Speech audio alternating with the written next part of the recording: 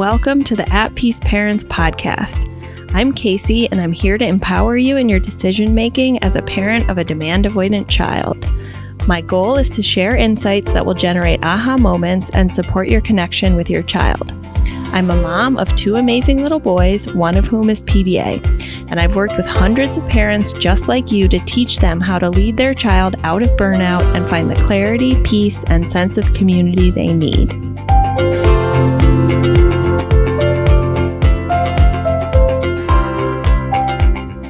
Let's talk about guilt, shame, and second arrows as parents raising PDA children and teens. So recently, I shared in Instagram stories the concept of a second arrow in Buddhism. So I want to share that with you guys here on this live and illustrate some of the primary second arrows that came up from your reactions to the question in Instagram, because these are themes I also see in my coaching, in the Paradigm Shift program, and in my life. So we're going to normalize it, we're going to talk about it, and I'm going to give you some insights into how I use Buddhist psychology in order to deal with the second arrows in my life. So what do I mean by the second arrow? So let's talk about it. So the first arrow is just the experience of pain that exists in our human lives. And it's particularly acute for many of us because we're raising a child with a nervous system disability whose primary accommodation is our nervous system. So there's going to be a lot of first arrows, especially because not many people understand our children, and there's a lot of potential for pain and suffering, right? So let's do some examples. Let's say your child gets excluded from school and they're feeling sad and upset and it's impacting their self-concept, right? They're like, why can't I be in school? But it's the school who's excluded them.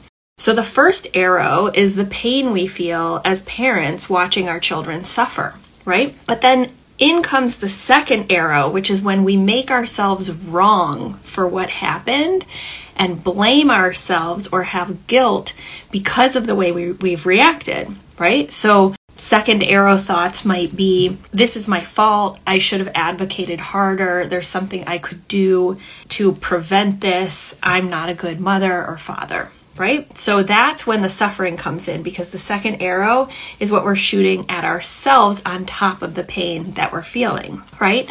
Another example is your teen has reached nervous system burnout, right? And they're hiding in their room most of the time and they don't really want to interact with you. You know, you feel like you don't have an opportunity to support them with connection. They won't let you talk to them. They won't let you go into their room. They're mostly on screens. However, at night, when they're in their non-24-hour sleep cycle, they want to climb into bed with you, wake you up throughout the night, and it's when they want to connect, right? So maybe you're exhausted, you've been worried all day because your teen's not leaving their room, they're in burnout, they're not going to school, and so you're emotionally depleted, and you're climbing into bed at 11, maybe 12, and they're still up, and then at 1 in the morning, they're coming into the room wanting to connect and snuggle, etc., okay?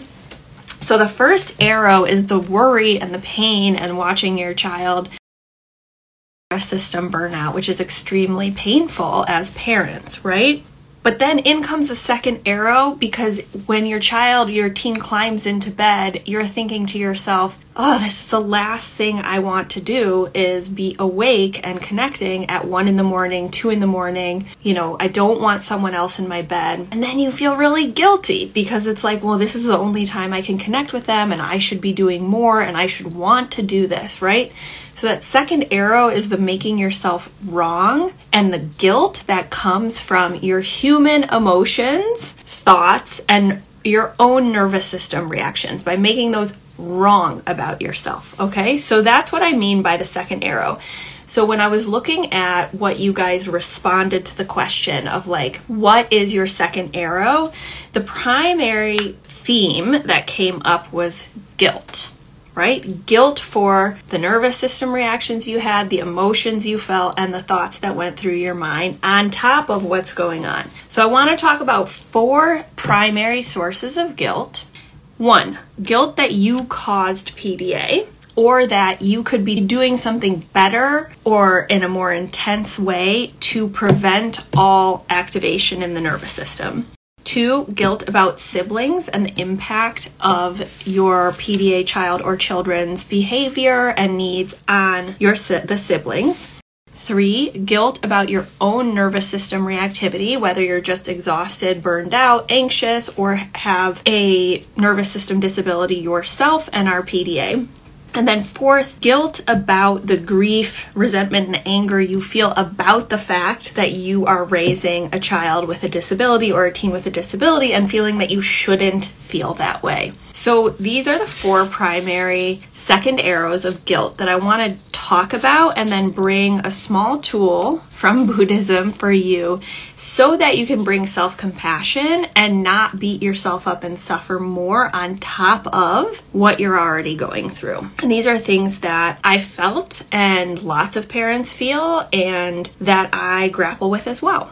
Okay, so the first is guilt that you caused PDA or guilt that you caused trauma for your PDA child or both. Okay, so I have certainly felt this, and it's specifically, I have felt that I created trauma with my son, especially around eating, which is his stickiest basic need, and through my strict and traditional parenting, pre-burnout, not understanding the mechanisms and root causes of his behavior. Okay, so what did I do when he was 3, 4, moving into continually escalated behavior, more defiant, more oppositional? I didn't know he was PDA or neurodivergent. I responded with what the pediatricians and research and books told me to do, which is to have firm and strict consequences and limits and boundaries, right?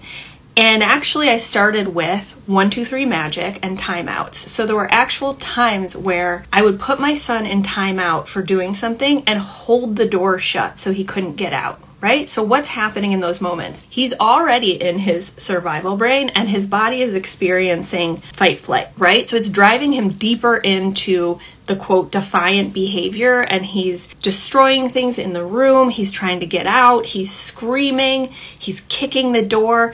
And I'm viewing it through, I need to extinguish this behavior by doing what the pediatrician told me to do. So I'm actually holding the door shut, driving him deeper into fight or flight, which is escalating the behavior.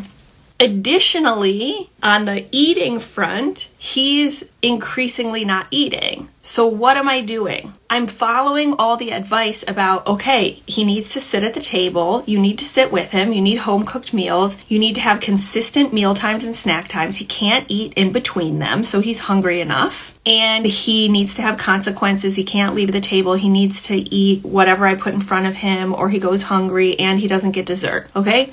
So I enforced all of these things. Every time I'm enforcing this, what's happening? I'm activating his threat response, and on a subconscious level, he is perceiving that he's going to die. Okay? And his nervous system is reacting. Not only is he having fight-flight behavior, but his entire nervous system is increasing his sensory sensitivity, which is what happens when you're in panic mode. And he's actually starting to vomit and gag because his tactile and taste and smell sensitivities are exacerbated. Okay? So this is all from things that I did, right? These were choices I made.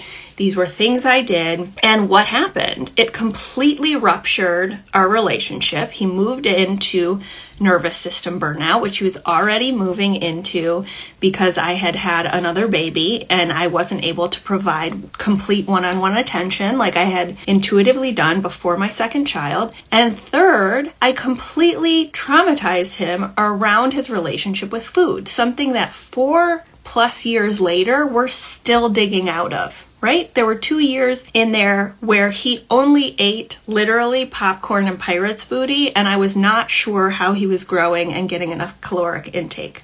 Okay? So I have experienced this guilt of I caused his trauma. Right? And the pattern I see when working with hundreds of families is that this is often the case. Right? Where without knowing, we're either putting our children into a school, usually a public school, and that's what like starts the nervous system burnout, just because of the structure of school itself. Not because the teachers are bad, not because school is bad, but because it's just a system that presents constant losses of autonomy and equality, which sets off the nervous system. Second, children who get diagnosed with ADHD or autism earlier on are put in behavioral modification programs or applied behavioral therapy, which then leads to burnout because the entire premise is reward sanctions. You're trying to ensure that they comply and have certain behaviors, which is just activating that survival brain, or like me, parenting, right? So there is this causality that is present for all of us, whether it's the decision to put your kid in ABA because that's what the doctor told you to do once you got an autism diagnosis, putting your child in public school because that's what you do, or because you're told to parent in a certain way and, you're told if your child has this really difficult behavior, you need to be stricter with consequences, okay? So this guilt that you caused trauma is profound and ever present for parents like us. So the thing I do want to clarify, though, is that you did not cause PDA. Okay? You did not cause your child's neurotype. You did not cause them to have an autistic regression. You merely did not know or understand how your child's nervous system worked, and therefore they had an accumulation of nervous system activation that over time tipped them past their threshold, and then they went into burnout or got close to it. Okay? And that's what allowed you, whether your child is 18 or 4, to see the truth of their situation and your situation. And there's no way you could have known. Okay? So one thing that I bring from like yoga and my Buddhist practice is the concept of like you can begin fresh at any moment. Right? And like when I meditate, for example, my mind is like the most ridiculous cesspool and whirlpool of negative thoughts, right? Like intrusive thoughts constantly going off in a million directions. And one of the things that's helped me about meditation and also yoga is this concept of like, we just return, right? We just notice like, oh, there's a thought or thought form, and then we just return to a baseline of like feeling where our body is in space, or we fall out of a yoga pose and we get back in, right? So I use this mantra of you can begin fresh at any moment on a macro scale of like, maybe I'm like not accommodating as much as I should be. I'm not dedicating as much one-on-one attention as I feel like I could because I'm really trying to grow my business and support parents. And then I'm just like, I can begin fresh at any moment. Right? Or in a day, like if you're reactive and something happens, rather than shooting yourself with a second arrow and making yourself bad, knowing that it's human and we can begin fresh at any moment. Okay? The second source of guilt that came up from you guys, and I understand deeply, is guilt about the impact of raising a PDA child or teen on siblings. Okay, whether this is equalizing or destructive behavior towards the sibling directly, or the amount of time, energy, finances that you must allocate in order to totally accommodate your PDA child or teen as having a nervous system disability, right? So this has certainly been true in my family. This has been a source of guilt and a second arrow for me as well. And feel free to tap the heart if you identify with this, where you feel deeply guilty about the impact on siblings. Okay, so I'm going to tell you guys a little story and the second arrow thought I had when my children were younger. So my older son, my PDA son Cooper, was about 6. And yeah, I see a lot of you guys tapping the hearts because this is a big one, right? And my younger son William was 2. So 6 and 2. This is the heart and in the throes of nervous system burnout. We had just moved to Michigan. I was a full-time caregiver, okay? And I was doing bedtime by myself with both of them. And I was giving them both a bath upstairs, and my husband wasn't home because he was, out doing work that he had to do because he had an intense job. And so I didn't have a choice. I had to get both of them in bed, right? And I remember trying to wrangle them out of the bathtub, and the 2-year-old got out before my PDA son, which we all know immediately activates that nervous system because it's like, oh, the 2-year-old is above because they're first. Right? they get to do something first, so they're like not equal to, and the 2-year-old's above the PDA child, which immediately sets off the threat response and fight flight. And at this time, my son was so close to his threshold all the time, something like that would set him off into violent fight flight behavior. Right? So my 2-year-old has gone into his room, into my PDA son's room, which is another loss of autonomy and making him feel like he's below the 2-year-old because he didn't consent to the 2-year-old going in the room. But he's a toddler, so he's like running around and naked, you know? And so I'm trying to be like, William, can you please go in your room? He's not listening. And my PDA son gets out of the tub completely naked. He falls on the ground, hurts himself, but barrels towards my 2-year-old and like shoves him over, and I'm physically separating them, and both of them are screaming, and I'm like, and it's like a homing device, right? You guys know this. When there's a limit set, the especially young PDA or who's near burnout is gonna like, it's like a magnet. If the limit is don't touch your brother, it's gonna be a fixation on touching your brother. And I remember feeling as a mother, like, how can families survive this? Like, how can everybody stay alive? How can, evolutionarily speaking, families continue on? Like, how do they survive this? And I truly, like, I told my husband when he came home, of course, I was like devastated and distraught and traumatized. Like, I don't understand how families stay alive. Like, how do they do this, right? And that's like at the crux of my work here with you guys, because I was like, I am traumatizing the younger sibling and I can't keep him safe. And I'm a terrible mother. And I was just like shooting myself with these second arrows, right? And so one of the things that I've had to work on, and we work on in the Paradigm Shift program together over and over and over again, because it's not easy, is radically accepting what's true. So there are 3 things that are true in situations like this. 1, I have a child with a disability. That's the truth. 2, because I have a child with a disability, it will impact the other child. Even if this was another disability where like the expression of the disability wasn't behavioral and targeting my other child, raising a child with a disability impacts siblings. Full stop, right? Like, and I've thought about this a lot and looked to the other way outside of neurodiversity communities to think about like disability, right? Like when you have a child with a disability, for example, you know, a child in a wheelchair, or if they're deaf or blind or whatever it is, there's going to need to be a lot more accommodations, attention, and support to that child. That's just the way it is, right? And it does impact siblings. But that is not something we can change, right? That's what we're radically accepting here. And when we radically accept that that's true, instead of trying to make it different, right? Like, what should I be doing to make this not happen, right? Whereas we can radically accept this is part of the disability and it will impact the sibling. By radically accepting that constraint, we can actually start to transcend it. Because as soon as we stop trying to change what we can't change, then we can start to create movement and focus on the other areas where we might have more control.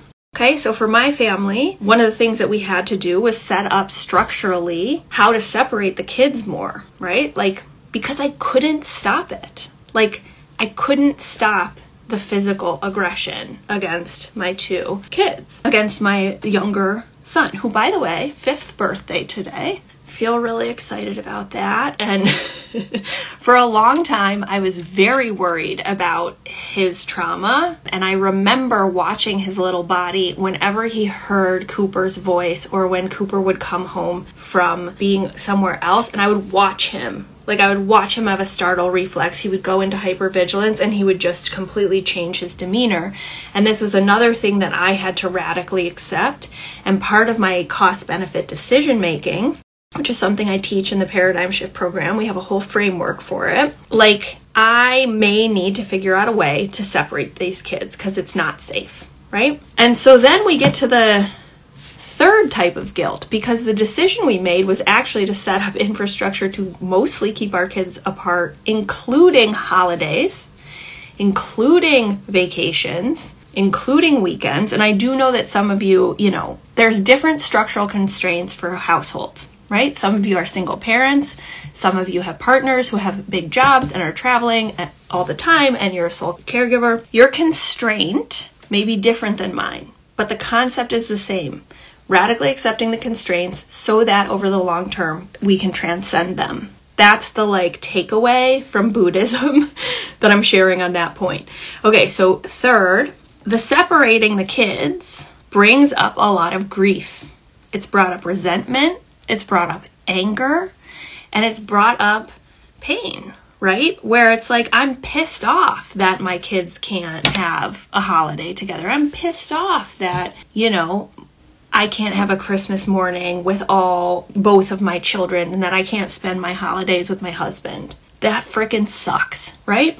So at its core, these are the human emotions that we feel because of the trade-offs that are present with raising a child with a nervous system disability. So this narrative that I think is misguided about if you feel grief about raising a child who's neurodivergent, then you are grieving the living child. That is not my perspective. Why? Because to me, the cost-benefit decision-making and trade-offs you make are part and parcel to accommodating and recognizing that your child has needs. And there's grief there. Okay? Let me give you an example. Small trade-offs. My house is always messy. It's disorganized. It doesn't look nice. I don't have things framed. I don't have all my kids pictures and all the things that they've drawn in binders. That I don't have baby books. I just haven't been able to do that, right? Why? Because I'm choosing to accommodate my PDA son most of the time with one-on-one attention, and therefore there's a trade-off, a cost. And I have grief about that, okay? My house is dark most of the time when my kids are home. Why? Because they have sensitivity to light. I hate living in the dark. I can't see anything. I'm an old woman, right? These are small trade-offs.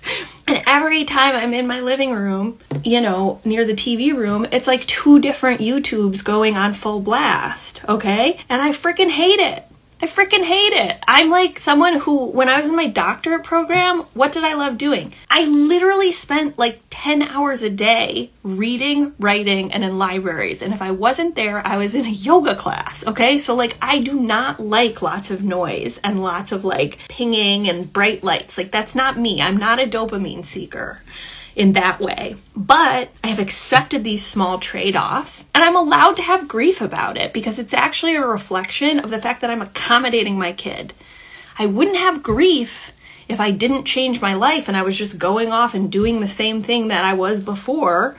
There's nothing to grieve because I'm not adjusting my life, right? So I don't get this narrative about you're a bad parent because there's grief with your autistic child. I don't think that captures what's actually going on. Second, large trade-offs. The type of career you can have if you're accommodating, right? If you're lowering demands, providing autonomy, and allowing your child to sometimes be above you, you're not going to be able to get to work on time, right? If your child needs one-on-one attention all the time and has to leave from school or has can only access partial days, both parents can't have the professional careers that they wanted to have. That's just a fact. Again, constraints, right? So you're allowed to feel grief about that. You're allowed to feel resentment, and making yourself wrong about that is the second arrow. And that's where the suffering comes in. Not leaving the house, right? Parents, especially in burnout, when you want to leave the house and there's a cost. If you go out to have coffee with your friend, there's a cost to your child's nervous system because you're the primary accommodation. You're robbing Peter to pay Paul. This is super grievy, and it brings up resentment, and it brings up anger, okay? In my opinion, this is all a natural human response to the fact that you're making trade-offs to support your child, okay? Splitting the kids, grief. And so here's the thing. Instead of making yourself wrong and feeling shame and like being in circles in the neurodiversity space that are going to make you wrong for having these feelings, what we can do is we can bring Buddhist principles again to this and know I'm a divine human light that can never be corrupted. My thoughts, my emotions, and my nervous system reactions are not who I am. Okay, and instead of avoiding or denying that this is going on, I can observe without judgment that this is what's coming up for me and let it pass through. Okay? Because anyone, and I get this comment a lot and I really don't like it, and I will delete it. Like, I won't block you, but I'll delete it because I think it's wrong. It sounds like you're grieving a living child, and it's just this like knee-jerk reaction. And actually, I think when people project that onto my page, I'm like, they're denying the grief that they feel when they've had to make all these trade-offs in their life, and they're pissed off about it, and so they're commenting on my page. Finally, guilt about your own reactivity. Okay, this is a big one. Whether you're PDA, whether you're autistic, ADHD, highly sensitive nervous system, anxious, or neurotypical. All of us have nervous system activation around our kids. Why? Because they're having a nervous system response, and we're wired to respond when we see the people we love in pain and suffering. And what is pain and suffering? It's like the sounds, the movements, the facial expressions, all the expressions of what your child's body would do if they were like getting attacked by a lion. So like, of course you're going to have nervous system reactivity. Okay? So two things. Like, one thing that I work on is the first step, recognizing the activation, right? Like, I feel pain in my chest, or my hands are tingling, or like I'm starting to see double vision and disassociating, right? And it's like observing that without judgment of like, okay, this too, like this is part of my human experience. And remembering that even if your nervous system is a very integral part of your human experience, which it is for me, right? I've been diagnosed with panic disorder. I've been diagnosed with OCD. I have had panic attacks since I was 26, and it was debilitating to me. And I've had nervous system burnout more than once, and I have a history of disassociation, okay? So this is something I work on a lot. Even if I don't identify as PDA or autistic, it does not mean that as a human, I don't experience a life that is very defined by my nervous system physical reactions, okay?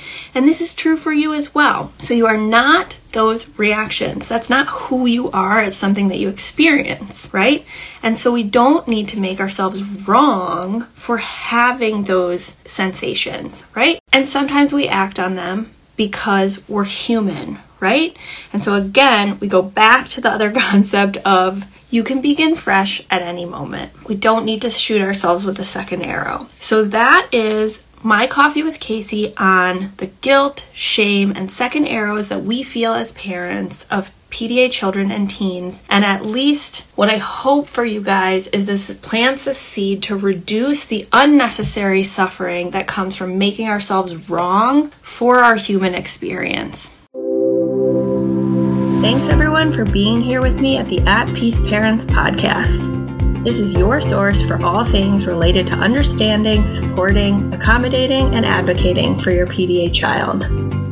To go deeper on any of these topics, check out my course offerings and masterclasses at the website www.atpeaceparents.com. To completely transform the way you think about and relate to your child and to bring peace and stability to your home, join us for the next cohort of the Paradigm Shift program.